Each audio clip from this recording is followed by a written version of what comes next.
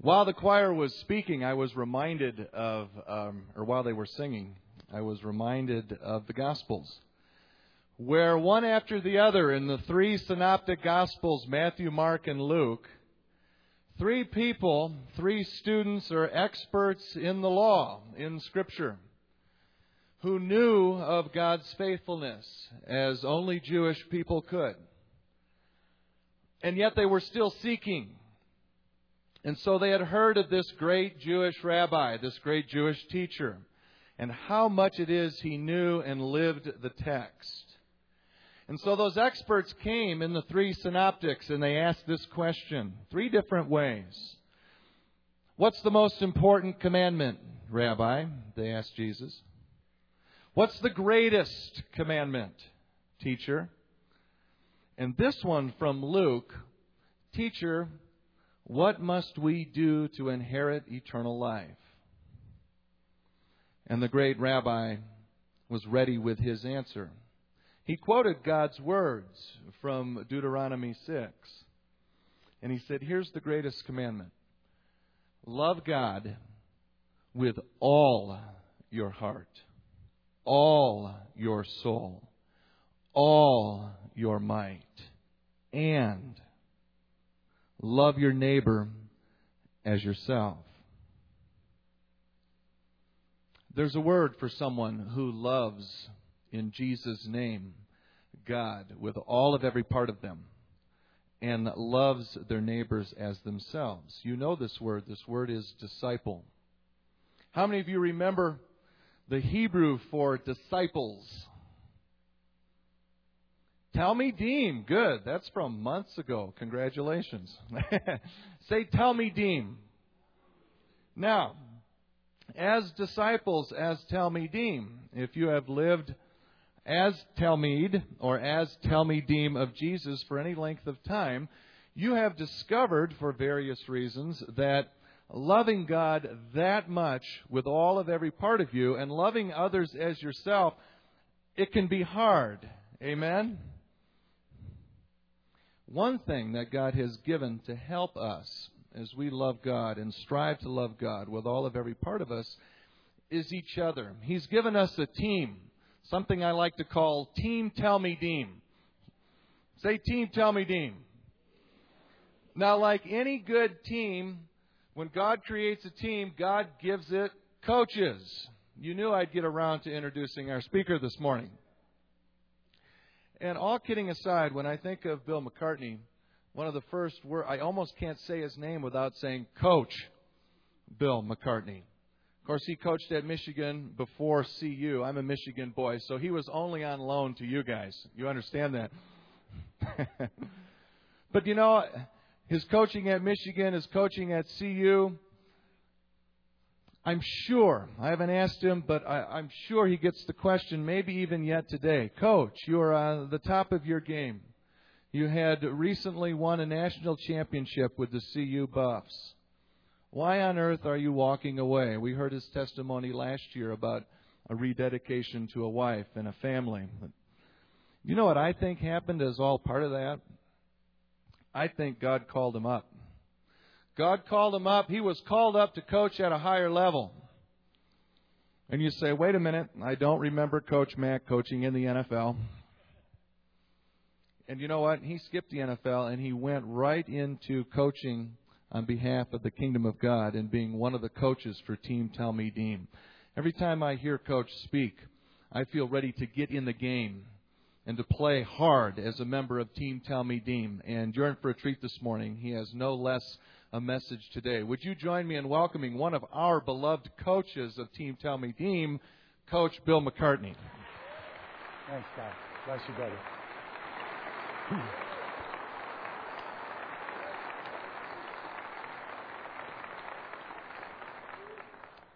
You know, as you travel around and you get opportunities to speak at different places, you always kind of want to gauge the spiritual temperature.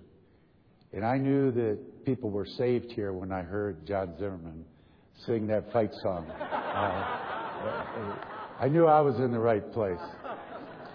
Really, I knew I was in the right place when I heard the worship team. And that's the memory that I carry around from having been here before is the way that you all worship the Lord. It just really frees me up to enter into intimacy with the Lord when I come here. And so I appreciate that. Not long ago, I was scheduled to speak in Indianapolis. The time of the function was 7 p.m., and my airplane landed at 3 o'clock in the afternoon. And so they sent a guy to the airport to pick me up. He was a perfect stranger, a very humble, gracious guy, and he wanted to entertain me. We had 4 hours to burn. So he took me to the track where they run the Indy 500, and he took me behind the scenes. He had set it up, and it was fascinating, many of the things that you wouldn't normally see that I got the opportunity to enjoy. And yet when we left there, we still had a couple more hours to go, and he was kind of at a loss for words, and he was just trying to make conversation. And he said to me, very innocent question, he said, "Who's your favorite coach of all time?" And I thought about that, and I didn't know right offhand. It wasn't something that I had already resolved. And so just kind of off the top of my head, I said, "My favorite coach of all time, Bear Bryant." And I swear to you, this guy turned on me. Up until now, he was so sweet. And then he turns, he says, "Bryant, he's been dead 20 years. He says, "You could have given me anybody. You could have given me Tony Dungy, Pete Carroll. You give me a guy that's dead." Well, I had a decision to make. I could have ignored that insult, or I could pursue it. I decided to pursue it. So I said, "You know what? When I get to heaven, the first thing I'm going to do is look up Coach Bryant. And I'm going to tell him how much I admired him and respect him, enjoyed him." And this guy kind of steps back and gets that funny look on his face. And he said, "Well, what if Bryant's not in heaven?" I said, "Then you tell him." So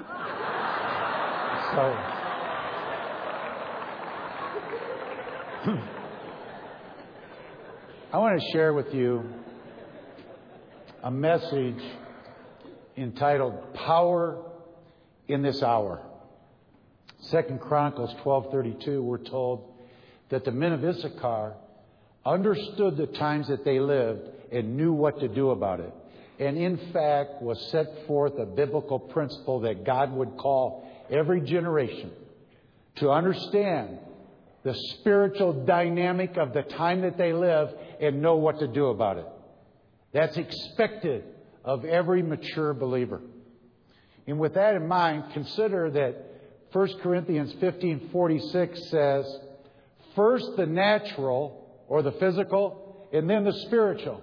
In other words, when you see something happen in the natural, you'll see something correspondingly of the same proportions unfold spiritually. And so now we live at a time when we're threatened with weapons of mass destruction. We live at a time when the president of Iran says out loud, "The people of Israel do not deserve to live. We're going to wipe them off the map."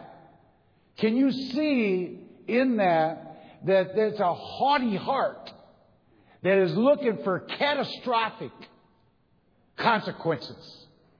So correspondingly, what would be the parallel that would match that? I want to suggest to you that it's when self gets on the throne and God is removed from the throne and man sits in his place. Let me show you that in Scripture. 2 Timothy chapter 3, 1 through 5 says this, "But know this, in the last days, perilous times will come." Now here's why. "For men will be lovers of themselves, proud, lovers of pleasure." Watch this now.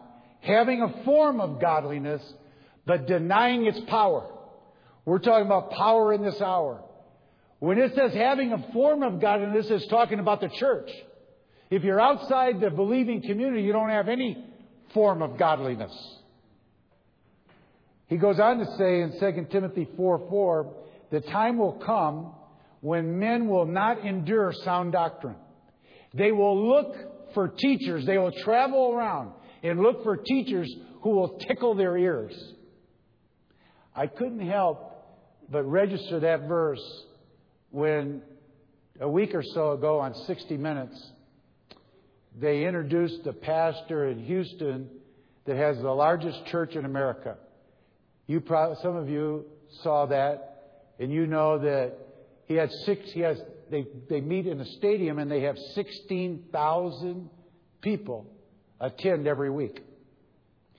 But those that study the Word of God and walk intimately with the Lord challenge us that what's being preached there is a soft gospel, a gentle gospel. In Matthew 24, Jesus was asked by His disciples, Lord, what's it going to be like at the end?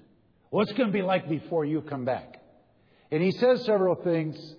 And in Matthew 24, 12 and 13, He says, well, because of the way that sin will abound, the love of many will grow cold.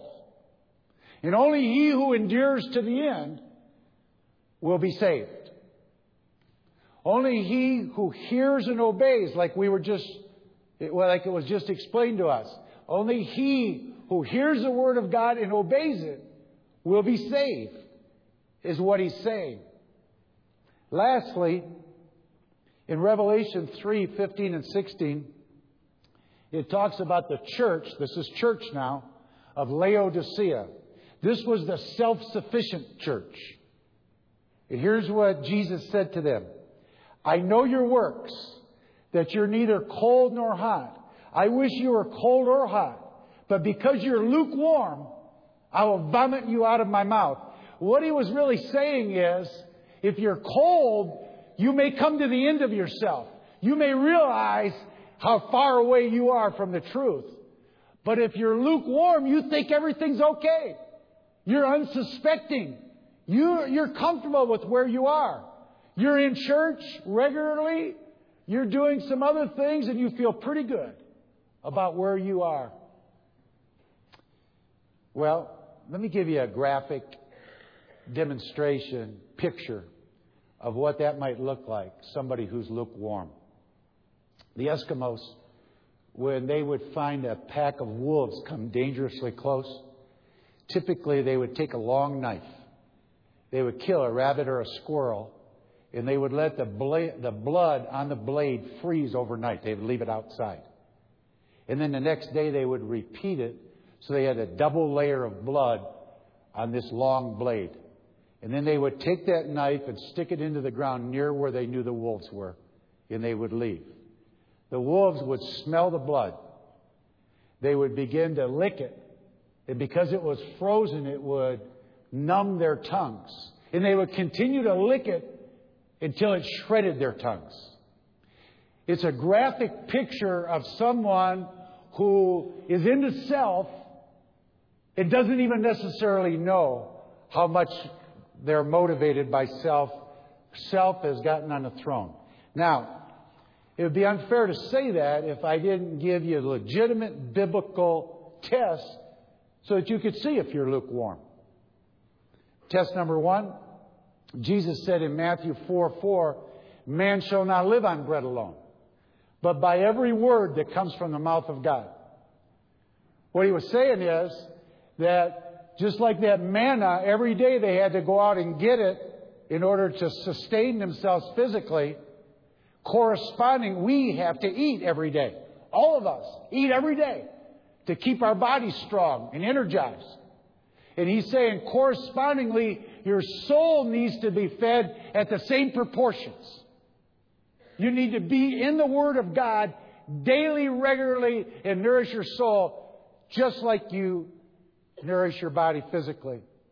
In Hebrews 4:12 and 13, it says, for the Word of God, that's the Bible, that's Scripture, is alive and powerful. Remember, we're talking about power in this hour. It doesn't say that it's soft and gentle. It's sharper than the sharpest two-edged sword. It's cutting between soul and spirit, joint and marrow. Watch this now. And it exposes the innermost thoughts and desires of your heart. Scripture tells us that man looks at the heart and all that. Well, man looks at the outer appearance, but God can look at our hearts. Now, here's what that's saying. Each one of us has a soul. Our soul is made up of three parts. Our mind or our intellect.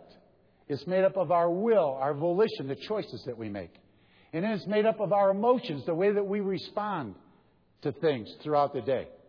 Now watch what the Word of God, through the power of the Holy Spirit, does.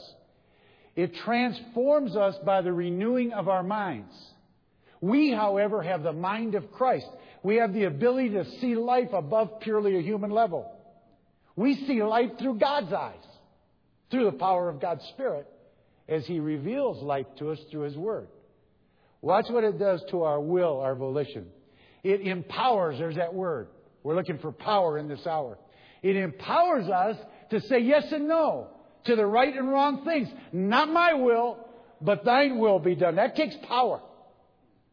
Daily, throughout the day, to do that. And watch what it does to our emotions, the way we respond. Philippians 2:3 says, "For God is working in you, giving you the power to do what pleases Him." It's a whole new way to live and die. To please Him. The fruit of God's Spirit. There isn't anybody in here that doesn't want these things to describe them. Well, as you proportion God's food through the power of God's Spirit, the 9 fruits of God's Spirit become increasingly true in our lives. Love, joy, peace, patience, kindness, goodness, gentleness, faithfulness, and watch this, self-control. That's where self-control comes from, through the power of God's Spirit. Whenever the Word of God is spoken, read, or heard, and the Spirit of God takes the Word of God and strikes fire, that's where there's change. There's no other way to change a man's heart. There's no other way to change the motive of the heart other than God's supernatural way, through the power of His Spirit, using His Word. Watch this now. Psalm 1, verses 2 and 3 says, "Whoever meditates day and night on the Word of God." That doesn't mean you read it all day and all night. It means you factor it. You consider it through the day and through the night, through the power of God's Spirit. Whoever does that is like a tree by a riverbank, whose leaves never wither, and everything they do prospers. That means they have power.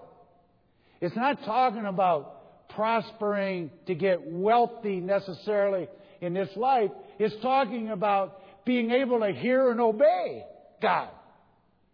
Have you ever seen a tree by a riverbank? How deep its roots go and how green and strong its leaves are. Essentially, what God's Word tells us is that if you're not in the Word of God every day, you're probably lukewarm. Second test. In James 5:16, he says, "The effectual, fervent prayer of a righteous man availeth much." It's powerful. A righteous man is a guy who has a right relationship with Almighty God.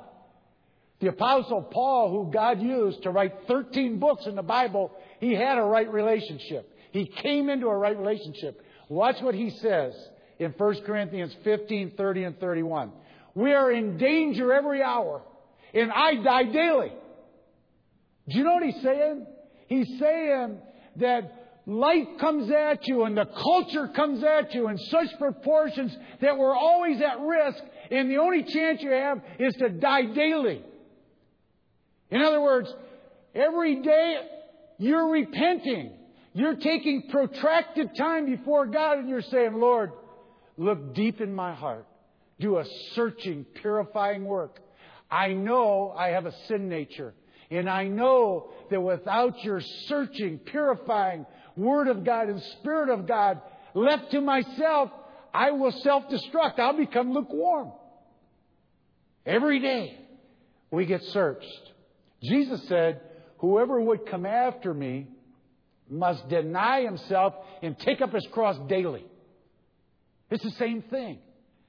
Self gets in the way. All of us battle self. There's nobody here. But he who has clean hands gets stronger and stronger. Show me somebody who stays purified, and I'll show you somebody who's stronger and stronger. Well, watch this. This glass right here represents your soul. Every one of us in here has a soul. We just talked about it. This Coke or Pepsi represents sin. All of us have a sin nature. All of us have sin. Can I tell you something? All of us sin every day. Can I tell you something? There's nobody here that hasn't sinned yesterday. Okay? And if you don't agree with that, then you disagree with the Word of God. You have put self above the Word of God. So we're all sinners. Now watch. This water here represents the washing by the Word of God in the power of God's Spirit. And so when you take the Word of God and you pour it into your soul and you just keep pouring it and pouring it and pouring it, you see what it does from the bottom up? It transforms. It purifies. It cleanses. It renews. But you don't stop there. You continue. You just keep pouring. That's what you do. That's what you do the rest of your life. You just keep pouring the Word of God and keep purifying your soul. And you will continue to sin, but you're going to get stronger and stronger as you go along. You're going to be a mighty weapon in the hand of a holy God. Proverbs 3, 5, and 6 gives you one more picture of it. These are familiar verses. Now watch what it says. Trust in the Lord with all your heart and lean not on your understanding. How do you do that? How does anybody do that? Well, the next verse tells you how to do it. In all your ways acknowledge Him, and He will direct your path. That's the Christian walk. That's the Spirit-filled walk. The person who has learned to take every thought captive and hold them in obedience before Jesus Christ, that's the one that in this hour that we live, where the proportions of the culture have reached such amounts that we have to stand strong. We have to shine in a dark time. And we have to raise children who will. The third test. So if you aren't daily repentant, you're not daily searched and purified, if you're not all day long in a spirit of repentance, you're probably lukewarm. The third test has to do with worship. John 4:23 says, "But the hour is coming and now is, when the true worshipers will worship the Father in spirit and truth." Now watch this. "For the Father is seeking such to worship Him." Do you know the passage of Scripture where it says the eyes of God look to and fro throughout the whole earth to show Himself strong? That's power on behalf of those who are loyal to Him. He's looking for the worshipers. It's a heart condition. When we worship like this, which this is a wonderful worship team that you have. We worship like this. It comes out of an expression of living obediently. In other words, this worship is not just a time, it's a lifestyle. And we come here to worship Him together because we've been living like this. I put it all on the altar. All I have you gave me. I'll show you where you can find that in Scripture.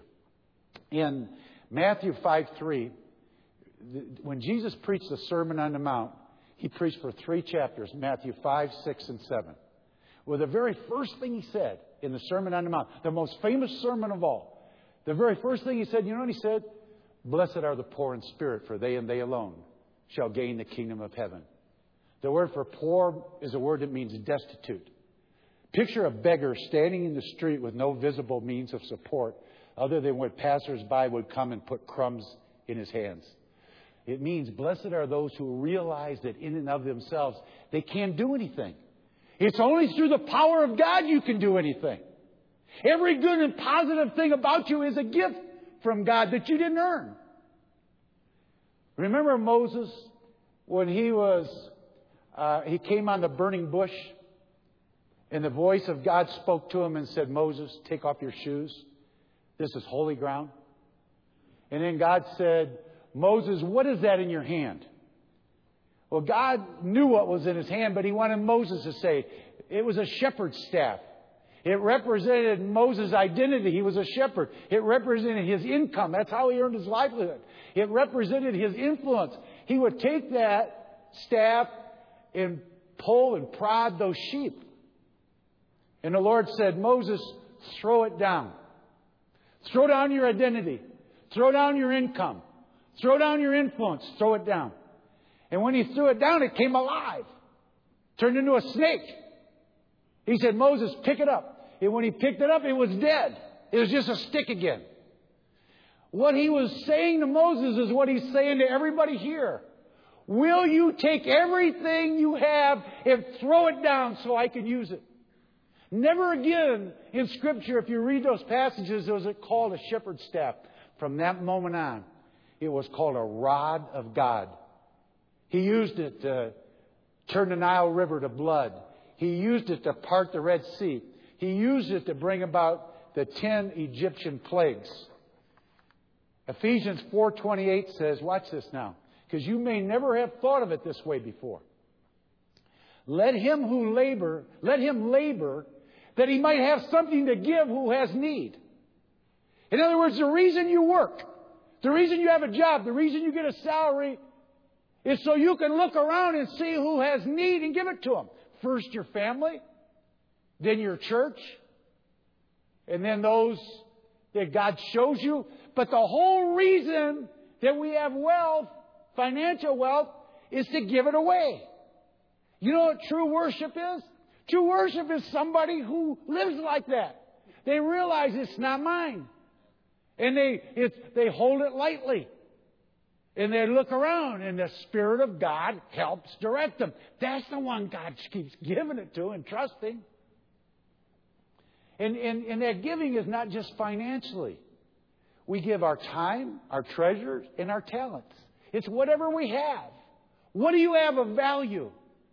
Will you give it away? Do you just keep it on the altar before God? Let me just say that if that doesn't describe you, you're probably lukewarm. Now, you don't have to be lukewarm. You just have to decide in your heart that you want to change. That's how our God works. Our God looks for a willing heart. The word nobility in Scripture, it means willing-hearted. Isaiah 32:8, the noble man makes noble plans, and by noble deeds he stands. It's talking about a willing heart. All you have to have is a willing heart. If you're under conviction here right now, because in any one of those ways you've been under conviction that you might be lukewarm, then I'm going to lead us in prayer. And God, you know what it's like? It's like drawing a line in the sand and saying, Lord, I didn't really realize I was lukewarm. And now that I've been exposed, I want to be hot. I want to be on fire. I want to be used. I want my days to count. I want to stand before you like the Apostle Paul. Remember Paul when he was right on his deathbed? He was almost dead. And he turned and he said, I fought the good fight. I finished the race. I kept the faith. Now there awaits me a crown of righteousness. He knew he had eternal life. He wasn't hoping he had eternal life. He said, not for me only, but for all those who have loved his appearing. In other words, all those who fight the good fight faithfully to the finish. Does that describe you? Do you know that you're walking with that measure of obedience? If you are, then you're hot. And your prayers are getting answered. And you are a mighty weapon. If you're not, stand up right now. We're going to step over the line. All over this place. Stand up. All you have to have is a willing heart.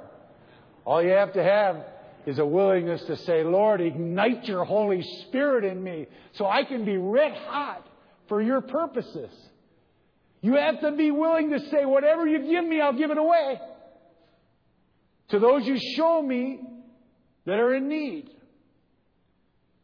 And if you do that, God's just looking at the heart. He says, you shall seek me and you shall find me when you seek me with all your heart. There are many of us who labor hard for that money, wholeheartedly. And what God's saying, with the same way you go at that, you got to come after me, or even more so. So with that in mind, I'm going to pray for us. And all I want you to do is close your eyes. And let me pray on behalf of everyone. Lord, give me an appetite for your word. Lord, let me be hungry for your living word. Lord, I want to partake of your word. I want to be nourished. I want my soul alive and powerful. I want to be fed. Feed me, Lord. Lord, purify my heart today. Renew a right spirit within me. Create in me a clean heart. And renew a right spirit within me. If that's a cry of your heart, it's happening right now. That's how our God works. All you have to do is step towards Him and He comes running. And then, will you give Him everything you have? That's worship.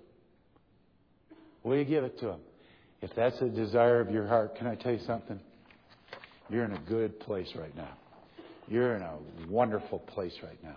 You are one that God has tenderized your heart. And now we're going to go forward from this day forward, going strong after Him. In Jesus' name I pray. Amen.